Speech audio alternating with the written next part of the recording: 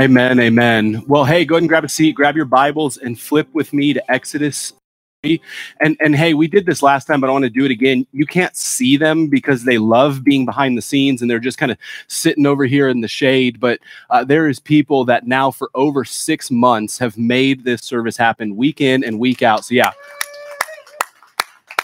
So if you see Jonathan or Tyler or Josh or whoever after service, again, just thank them, encourage, give them a gift card or something like that. Maybe, I don't know, what you guys like, Starbucks, Target, where do you prefer? Tyler's laughing at that one. He does not want to hear that. So, hey, Exodus chapter 33. This is actually our 20th and final sermon through the book of Exodus. 20 weeks in one book, all online. We anticipated that, but praise be to God for what he has done in Exodus. The sermon title for today is The Good Life. We're calling it The Good Life. And hey, back there, the Gatos, Rick, give me a thumbs up. Can you guys hear me clearly? Okay, very good. We just want to make sure of that. Here's why this is going to be the last sermon in Exodus. Exodus goes through chapter 40, but chapters 35 through 40 are actually a repeat of the tabernacle that we heard just a few weeks ago. And it's not that we don't want to preach that again. It's just that we are going to consider again what it means for God to be present with us and present with his people today. And that's what the tabernacle's all about. Okay, so Exodus 33. 4. Here's the big idea for today. God is best to you and God is best for you. Not only is God the best person in the world to you, but he's also the best person in the world for you. So that's kind of what I want you to lodge away in your mind as we walk through this text together today. And there's a song that we sing quite a bit here at Story Church. You've probably heard it. You've probably listened to it. It's from the Austin Stone. It's called Jesus is Better. Now, there's a reason why we sing that song frequently. And there's some lines in there about Jesus being better than all suffering, Jesus being better than all victories, Jesus being better than all money, Jesus being better than all relationships. And now I don't want to throw the stone under the bus because we love them and their intentions are to proclaim the goodness and glory of God. But we want to take that to the next level and say, not only is God, not only is Jesus better than all these things, but he is best. To say better might say he is marginally better. He's a little bit better, but everything else can kind of compete with him. But what we want to say is Jesus has no rivals. You just heard that. He has no equal, and he is truly best to us and best for us. And so I really don't have an outline for today, so just kind of journey with me through these couple of chapters with that phrase in mind. God is best to us and God is best for us. All right, so grab your Bibles, Exodus 33. I'm going to read verses 1 through 6.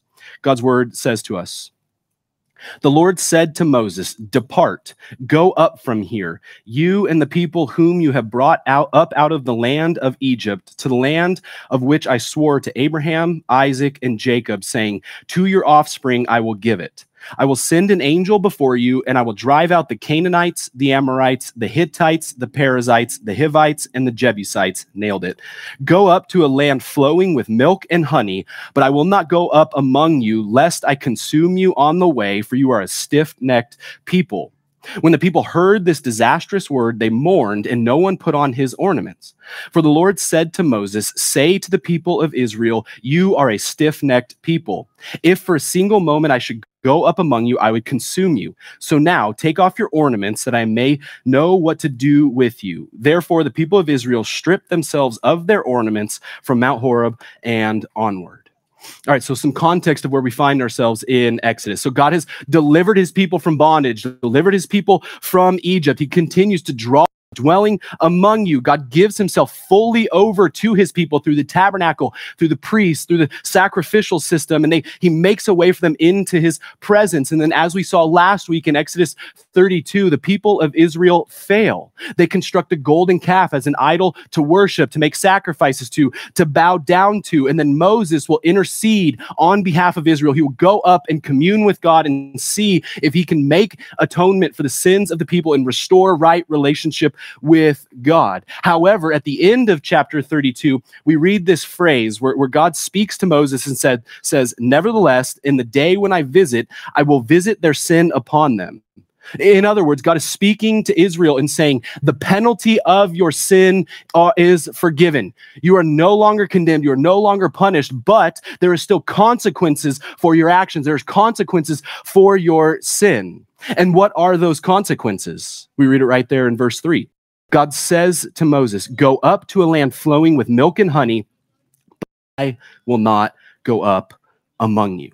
That's the consequence. They can go to this land that God is not going to be there with them.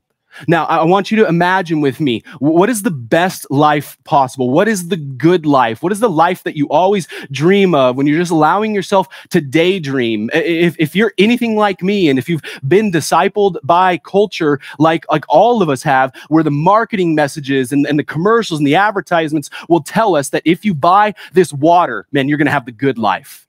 If you buy this product, you're going to have the good life. And all of these products and all of culture is telling us that the good life is found in getting as much money as possible. That money is the thing that will fulfill you. Nothing else can truly satisfy you. Or maybe it's fame, being known, admired. Maybe it's complete sexual promiscuity where you try to find your freedom and giving yourselves over to others for approval and for affirmation. Maybe it's freedom where you can be completely autonomous, right? That's the messaging in our culture today. The true you, and once you do that, you're going to have the good life. Maybe it's material belongings. Maybe it's no consequences for your actions or your words. Maybe it's a life of ease, a life of athleticism or intelligence or being artistic or being the most beautiful person on earth. This is what culture is saying. This is where you find the good life. If you have any of these things, whatever you want, once you discover those things, then you're going to have the good life. I recently watched a show called World's Toughest Race. Has anyone seen that? It's on Prime. Andrew, thank you. I could have guessed that. Now, World's Toughest Race, it's this 10-part series hosted by Bear Grylls. Now, we know who Bear Grylls is, right? Like this survival expert. And he gets these teams of 4 people from across 66 countries. They go to the island of Fiji, and for weeks, they just race through hundreds of miles through Fiji. They're hiking, they're biking, they're kayaking, they're boating, they're rowing. It's truly World's Toughest Race. And in the first episode of that show, they're doing interviews of different teams. And they're asking these teams, why are you doing this race? And no matter who it was, the same answer was given every time. I want to be an inspiration. I want to be admired. I want to be seen. I want to inspire people from my country, people from my language, people from my people groups. I want to tell them that if they set their mind to it, they can do it. And once they do it, they're going to be an inspiration. People are going to be wowed by them, and they're going to have this good life. Now, that's all of us, right? The irresistible pull of culture for all of us is to turn inward on self, to be self-centered, self-seeking, self-worshiping, and we want everyone else around us to look at us and be wowed by us. We want to be the object of worship, and that's where we find, quote unquote, this good life. But that's the life that God just promised to Israel. We heard it there. We're going to take you up to this promised land. I'm going to drive out all of your enemies, the Jebusites, the Hivites, all of these ites. We're going to drive them out of the land that I promised to you. And it's going to be a land flowing with milk and honey. It's going to be a life of ease, a life of comfort, a life of resources, a life of belongings, a life where you're truly going to have your heart's desire. But the key stipulation is that I'm not going to be there with you, Israel. This is what God is speaking to Moses. Why is God not going to be there? Well, God says to them, if I go with you, I will destroy you on the way up there. I will wipe you off of the face of the earth. Why? Because you are a sinful and fallen people who are worshiping a golden calf and not following after me. But I'm still going to give you this land that I promised to you. Now, wouldn't this be a tempting offer for any fallen human? Like, I think if God were to speak to me and say, hey, Travis, here's what you're going to get. You're going to get the easiest marriage that ever existed. You're going to have the most well-behaved kids that you could ever imagine. Here we go. We're live. The easiest kid, that's where God's shutting it down. It's like, that's not happening. You guys know Owen. You guys know him. I'm surprised he hasn't turned something off yet. You're going to have the easiest kids in the world. Man, your church, it's going to grow. It's going to be easy. You're going to have staff to do things. You're never going to have financial strain, relational strain. Everything's going to be easy. But listen, Travis, I'm not going to be in it with you. How tempting is that offer? Imagine for yourself, what is it? Is it the guy? Is it the girl? Is it the job? Is it the house? What is it that God could promise to you and say, hey, you will have all of this, but you're not going to get me? How tempting is it to want that? Jesus says it this way in the book of Mark. He says, for what does it promise, or what does it profit a man to gain the whole world but lose his soul? What does it profit any of us to have this good life in our minds, but not have our Lord, not have the presence of God? Let me translate this section for us. You can have everything you ever wanted, but if you don't have God, you have nothing. You can have everything your heart has ever desired. But if you have not Jesus, we truly have nothing. A guy in the Old Testament that goes by the name of Solomon had it all. Wisdom, money, wives. That sounds exhausting. Wives, plural. He had belongings. He had homes. He had all of it. And then he writes the book of Ecclesiastes. And what does he say? All of this, it's like vapor. It's meaningless. It's useless. Have not God, we have nothing. Thankfully, Moses was a good leader for the people of Israel. And in verses 7 through 11 of chapter 33, he goes back into the tent to commune with God and to make intercession. And so here is what he says to God. Go to Exodus 33. Let's read verses 13 through 16. Moses speaking to God. Now, therefore, if I have found favor in your sight, please show me now your ways, that I know you in order to find favor in your sight.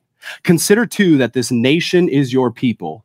And he, God, said, my presence will go with you, and I will give you rest. And he said to him, if your presence will not go with me, do not bring us up from here. For how shall it be known that I have found favor in your sight, I and your people? Is it not your going with us, so that we are distinct, I and your people, from every other people on the face of the earth? Here's what Moses is doing here when he's talking with God. He's giving this incredible God, what makes us distinct from all the world is your presence. We can have everything, but if we don't have you, God, then we're not distinct from all these other nations. And God relents, and God says to Moses, okay, I'm going to go up with you into that place. Now, in the Hebrew, when God says that response back to Moses, he is speaking to Moses in the singular. He's saying to Moses, I will go up with you, singular. But Moses doesn't want to stop there. Moses comes back and says, no, it's not just me, God. It's me and all of Israel. We corporately are your covenant people. So I'm still not going to go up unless you go with all of us and you let all of Israel come to the promised land. And then again, God comes back and says, I will go with you. But the second time God says, I'll go with you, it's not in the singular, it's in the plural, where God is saying, I'll go with y'all, Israel. We're going to go up to this promised land. So I'm still going to drive out the enemies. We're still going to have a land flowing with milk and honey. We're still going to have this place I've promised from centuries past, but I will be with you. So we're confronted with the question right off the bat here in this text. God or the stuff that comes with God? Do we want Jesus for Jesus' sake, or do we want everything that comes with Jesus? Again, how tempting would this offer be for the good life? You can have the house, you can have the marriage, you can have the kids, you can have the job, you can have... But if that's all you're going to Jesus for, then you're not truly getting Jesus. You can have nothing and have Jesus and have everything. Here's Pastor Mike McKinley commenting on this passage. He says this, it's worth asking ourselves, if heaven gave me everything, the guy, the car, the health, the wealth, but Jesus wasn't there, would I be content there? Or if heaven gave me nothing except Jesus, would I be satisfied? Deep down, I think I often answer yes and no. That's because I love other things too much and I love the Lord Jesus far, far too little. I feel like I could just read those few sentences and walk off and we could all just sit here and repent and wonder, man, do I truly desire Jesus or do I desire the stuff that comes with him? but I like talking and we're going to keep moving here. Goodness will pass before you. And then God says, I will have grace upon who I will have grace upon. I will have mercy upon whom I choose. So God begins revealing aspects of his character and his nature to Moses. Well, what does he first do? Well, he says, my goodness will pass before you. Our God is good. Our God is absolutely and always and forever good to his people. He says, I will have grace upon those whom I choose. Our God is gracious. Mercy upon whom I choose. Our God is merciful. And then God continues in 34, and we get to one of the key passages of the whole book in Exodus 34, verses 5-7, and God reveals who he is to Moses in the full. So Exodus 34, 5-7 together. The Lord descended in the cloud and stood with him there and proclaimed the name of the Lord. The Lord passed before him there and proclaimed the name of the Lord. I read that again. Sorry, guys. The Lord passed before him and proclaimed, the Lord, a God merciful and gracious, slow to anger and abounding in steadfast love and faithfulness, keeping steadfast love for thousands, for iniquity and transgression and sin, but who will by no means clear the guilty, visiting the iniquity of the fathers on the children and the children's children to the third and the fourth generation. We learn a lot about who this God is here in this text. So I just want to rehearse it with you. I feel like I'm going to knock this tent over. I'm going to move a little bit this way. All right, here's what we learned first. Our God is available to his people. Where do I get that? Verse 5, the Lord descended to Moses. Here's the truth. We do not ascend to God. He descends to us. We don't work our way up to God. Every time we try to do that, we get exhausted, worn out, and weary. But our God, in his goodness, he descends and makes himself known and available to his people. Times in all ways, our God descends and makes himself known. The text continues and says he is gracious. So what is grace? Grace is unmerited favor, unearned kindness from our God towards us, that he gives us what we do not deserve. He gives us his salvation. He gives us his presence. He gives us his life, and we do not deserve it. The text says he is merciful. What is mercy? Mercy is God withholding from us what we do deserve. And what we do deserve as fallen, sinful humanity is condemnation and wrath and punishment because we have failed to fulfill the demands of God. We have failed to be obedient. We have rebelled against him. And yet God in his mercy does not give us that punishment, but instead he says, here's the life of Jesus. In my grace and in my mercy, you can be saved through Jesus. The text says that God is slow to anger. This means our God is not easily riled up. I think about myself as a father. If I go a few nights without sleeping well, if it's been a long, hard day at work, if things are just kind of challenging in life, unfortunately, at times, my kids can be the object of my anger, lashing out, easily riled, grumpy towards them when they do something, a punishment they don't deserve for that. But our God is slow to anger. He does not easily get riled up against us. He is not grumpy. He's not waiting for a chance to pounce on us in our sin, but instead he is merciful and gracious. The text says he is abounding in steadfast love, which means he is overflowing, abounding, overflowing in a patient love towards us. What does this mean? When we mess up, he still loves us to the max. When we mess up, if we mess up, as we mess up, our God still loves us with an abounding, patient love. It says he is abounding in faithfulness. This means our God will never give up on us, and he will never abandon us. He will never let us down. He will never turn his back on us. He is abounding in faithfulness. The text says that he keeps these things for generations. What does this mean? This means our God is unwavering. He is unwavering in his commitment to us. He keeps all of these things simultaneously without a break. Our God is unwavering in his character towards us. It says he is forgiving of transgression. He forgives us fully and freely and forever through the finished work of Jesus Christ. It is in our God's nature to be moved towards compassion and forgiveness, not anger. Our God is just. It says he will not forget the unrepentant sin. Our God is the God who rightly punishes those who walk in unrepentant sin. Our God is the God in his justice who will make all things right, who will make all sad things untrue. And I will not worship an unjust and unjust God. As I look out in the world, I see injustice. I don't know about you, but my heart feels disheartened by all of these things, disenchanted by all these things. But we know we worship a just God who will make all wrongs right.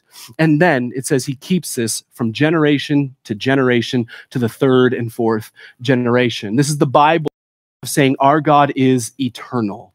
He is outside of time. He is uncreated. He has no need. He is dependent upon no one. He is limitless and we are limited. And for generation to generation, God is, God was, and God will be. This is who our God is. And the Bible will go on to tell us he is unchanging. So what that means for us is the very words that he spoke to Moses here in Exodus 34 are the very words he is speaking to us because he is still the same. As we think about nature and character, we can just look out and we can see the trees. What's in the character and the nature of trees? Well, they give us fruit. They blow wind. They give us oxygen. They suck water out of the ground. A tree cannot act like a dog because a tree is a tree. And our God in his nature can never cease to be these things. He is always these things. It is his very nature. And let me remind you of the context of these promises from God. What did we just look at last week? Exodus 32. The construction of a golden calf to worship and make sacrifices to as an idol. And on the heels of that, here is God revealing himself saying, it's in my nature to be forgiving and kind and gracious and abounding in patient love and abounding in faithfulness. And I will not change and I will forever be your God. This is shocking and it should give all of us worship of our God and his scandalous, beautiful grace towards us. And then God will continue through Exodus 34, and he will covenant with Moses, saying, I am the God of Abraham, Isaac, Jacob, and I am your God, Moses. I am the God of Israel, and I am the God of my people forever. And then Moses will come down off the mountain, and the Bible tells us he is radiating the glory and goodness of God. His face is shining. He's on cloud 9 because he just encountered this God. And the Bible tells us that Moses is a foreshadowing of Jesus Christ. Jesus Christ is the one who radiates the glory of God, who radiates the nature of God, who radiates the goodness of God because he is God. Look at a couple of verses with me. It should be in the liturgy there. 2 Corinthians 4 says this, for God who said, let light shine out of darkness, has shone in our hearts to give this light of the knowledge of the glory of God. Where? In the face of Jesus Christ. Hebrews 1. Long ago, at many times and in many ways, God spoke to our fathers by the prophets. But in these last days, he has spoken to us who? By his Son, whom he appointed the heir of all things, through whom he also created the world.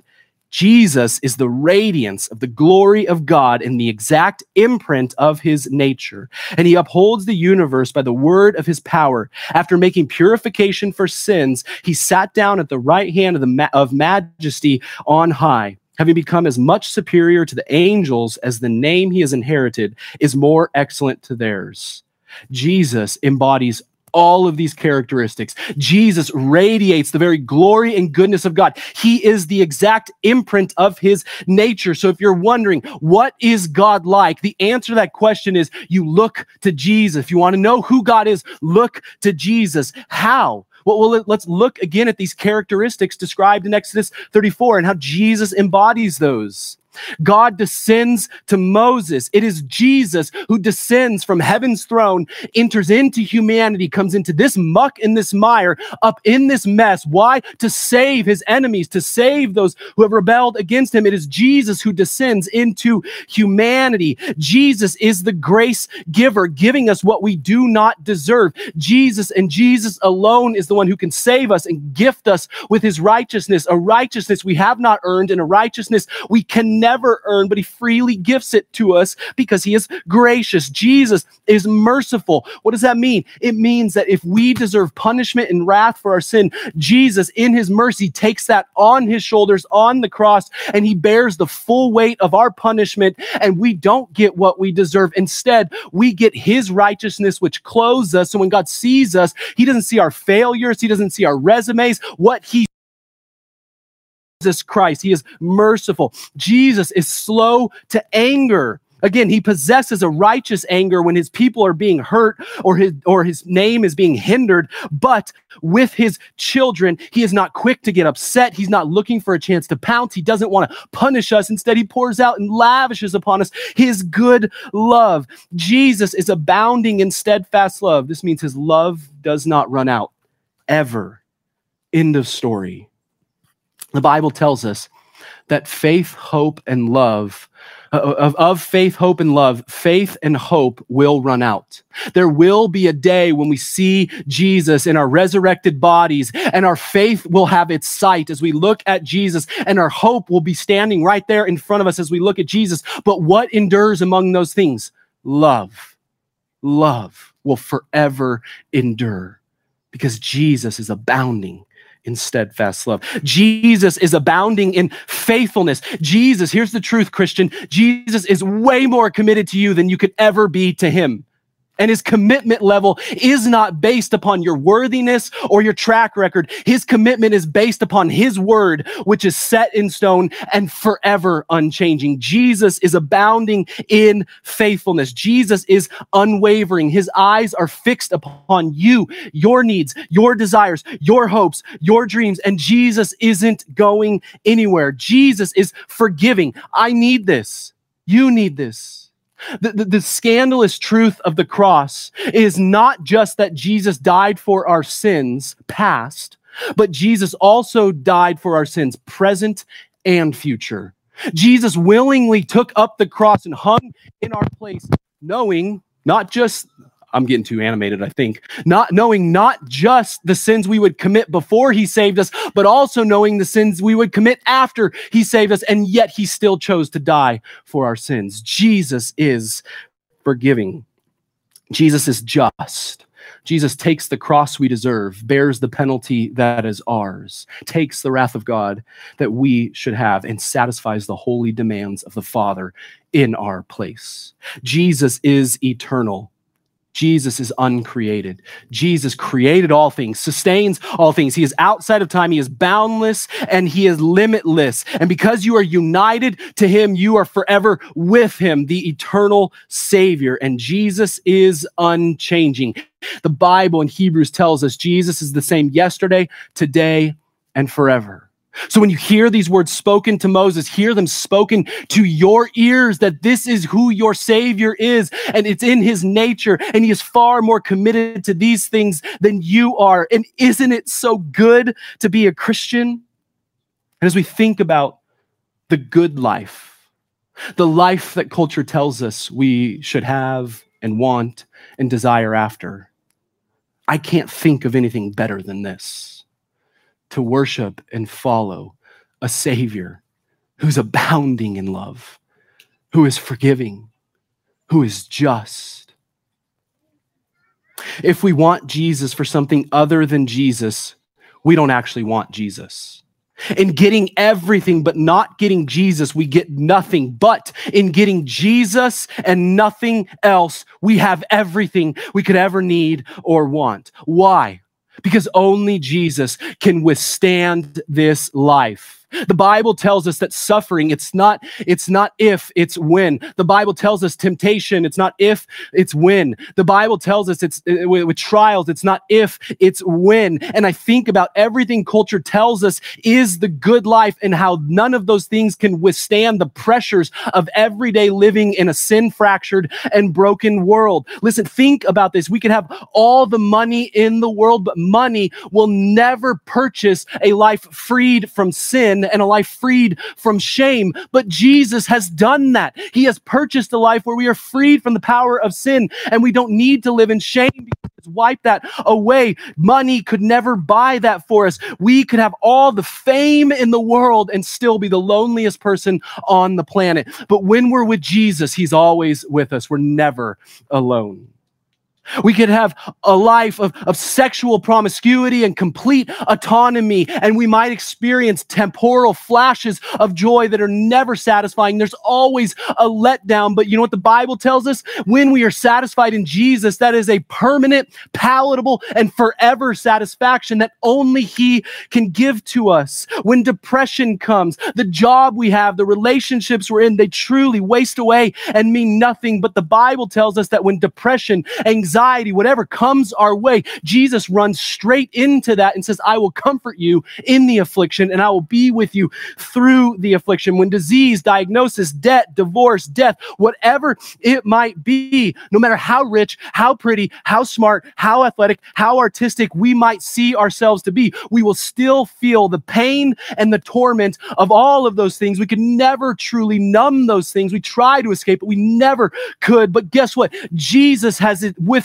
all the pain and the torment that you and I could experience. And he says, I'm your high priest right with you in the middle of that, carrying you through it. Jesus gives us the truly good life.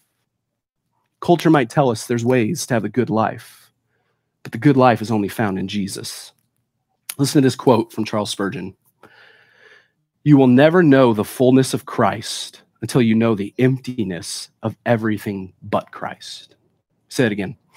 You will never know the fullness of Christ until you know the emptiness of everything but Christ. So what is the good life? The good life is found in knowing that God is best to us and for us. We could have everything we ever desired, but if God says to us, I will not go there with you, it means nothing, church. We should willingly abandon all to get more of God. We should willingly say no to good things to get more of God. Why? Because he is best to us and he is best for us. If we need a picture of that, all we do is look at Jesus. How is he best to us? He is best to us because he saves us from sin through his life, death, and resurrection. And he is best for us because only he can satisfy. Church, we must long only for God. He is best, and the good life is found in him. So as we close out the book of, we look back on the journey of the Israelites in bondage, saved by God. We are in bondage to our sins, saved by Jesus, drawn into the presence of God through the tabernacle. We now are the tabernacle, the presence of the Holy Spirit for God. What's the future for the Israelites? Forever displaying who this God is by being satisfied in him alone. And as we consider what's next for us, church, we don't know what the methods are going to look like. We don't know what, are we going to be inside, outside, how long, live stream? We don't know, right? Life like right now. But what I do know is next for us, Story Church, is we're going to say to God, if you're not in it, we don't want it. If you're not there, we're not going. If we have to do this without you, God, I don't care what the numbers look like, we're not going. So we're going to go and get after God together. So we're going to move, church, back to in-person community. We want to invite you, do that. Get more of God through that. Get in community with people through prayer and through presence. We're going to get back to in-person prayer. And church, this is the primary place where our theology gets worked out, where we are truly saying, God, you're all I want. Where do we do that? In prayer. We go after God together. We're going to invite you to that. Be on the lookout for that. We're going to be doing this each and every week. And listen, the first few weeks of COVID, everyone was like, oh, I missed the gathering. And then we got a few weeks in. It's like, hey, it's kind of nice to sit on my couch. We're back at 9 a.m. We're outside. It might be a little warm. We're sitting in tents. But guess what? This is where we say no to other things to say yes to more God. He is best to us. He is best for us. Join me in a word of prayer. Father, we love you. And we think again to this quote from Spurgeon. You will never know the fullness of Christ until you know the emptiness of everything but Christ. God, many of us have tasted the emptiness of the things of this world. life of ease, life of comfort, money, whatever it might be. We've seen the emptiness and, as Solomon says, the vanity of those things. So God, I ask that you would help us turn from those things, look to you and say, you and you alone are the satisfaction of my soul. I'm going to say no to all things in order to say yes to Jesus. God, I pray you would make us a church where our single-minded pursuit is saying, yes, God, we want you. If you're not in it, we're not going there. We love you. In Christ's name, amen.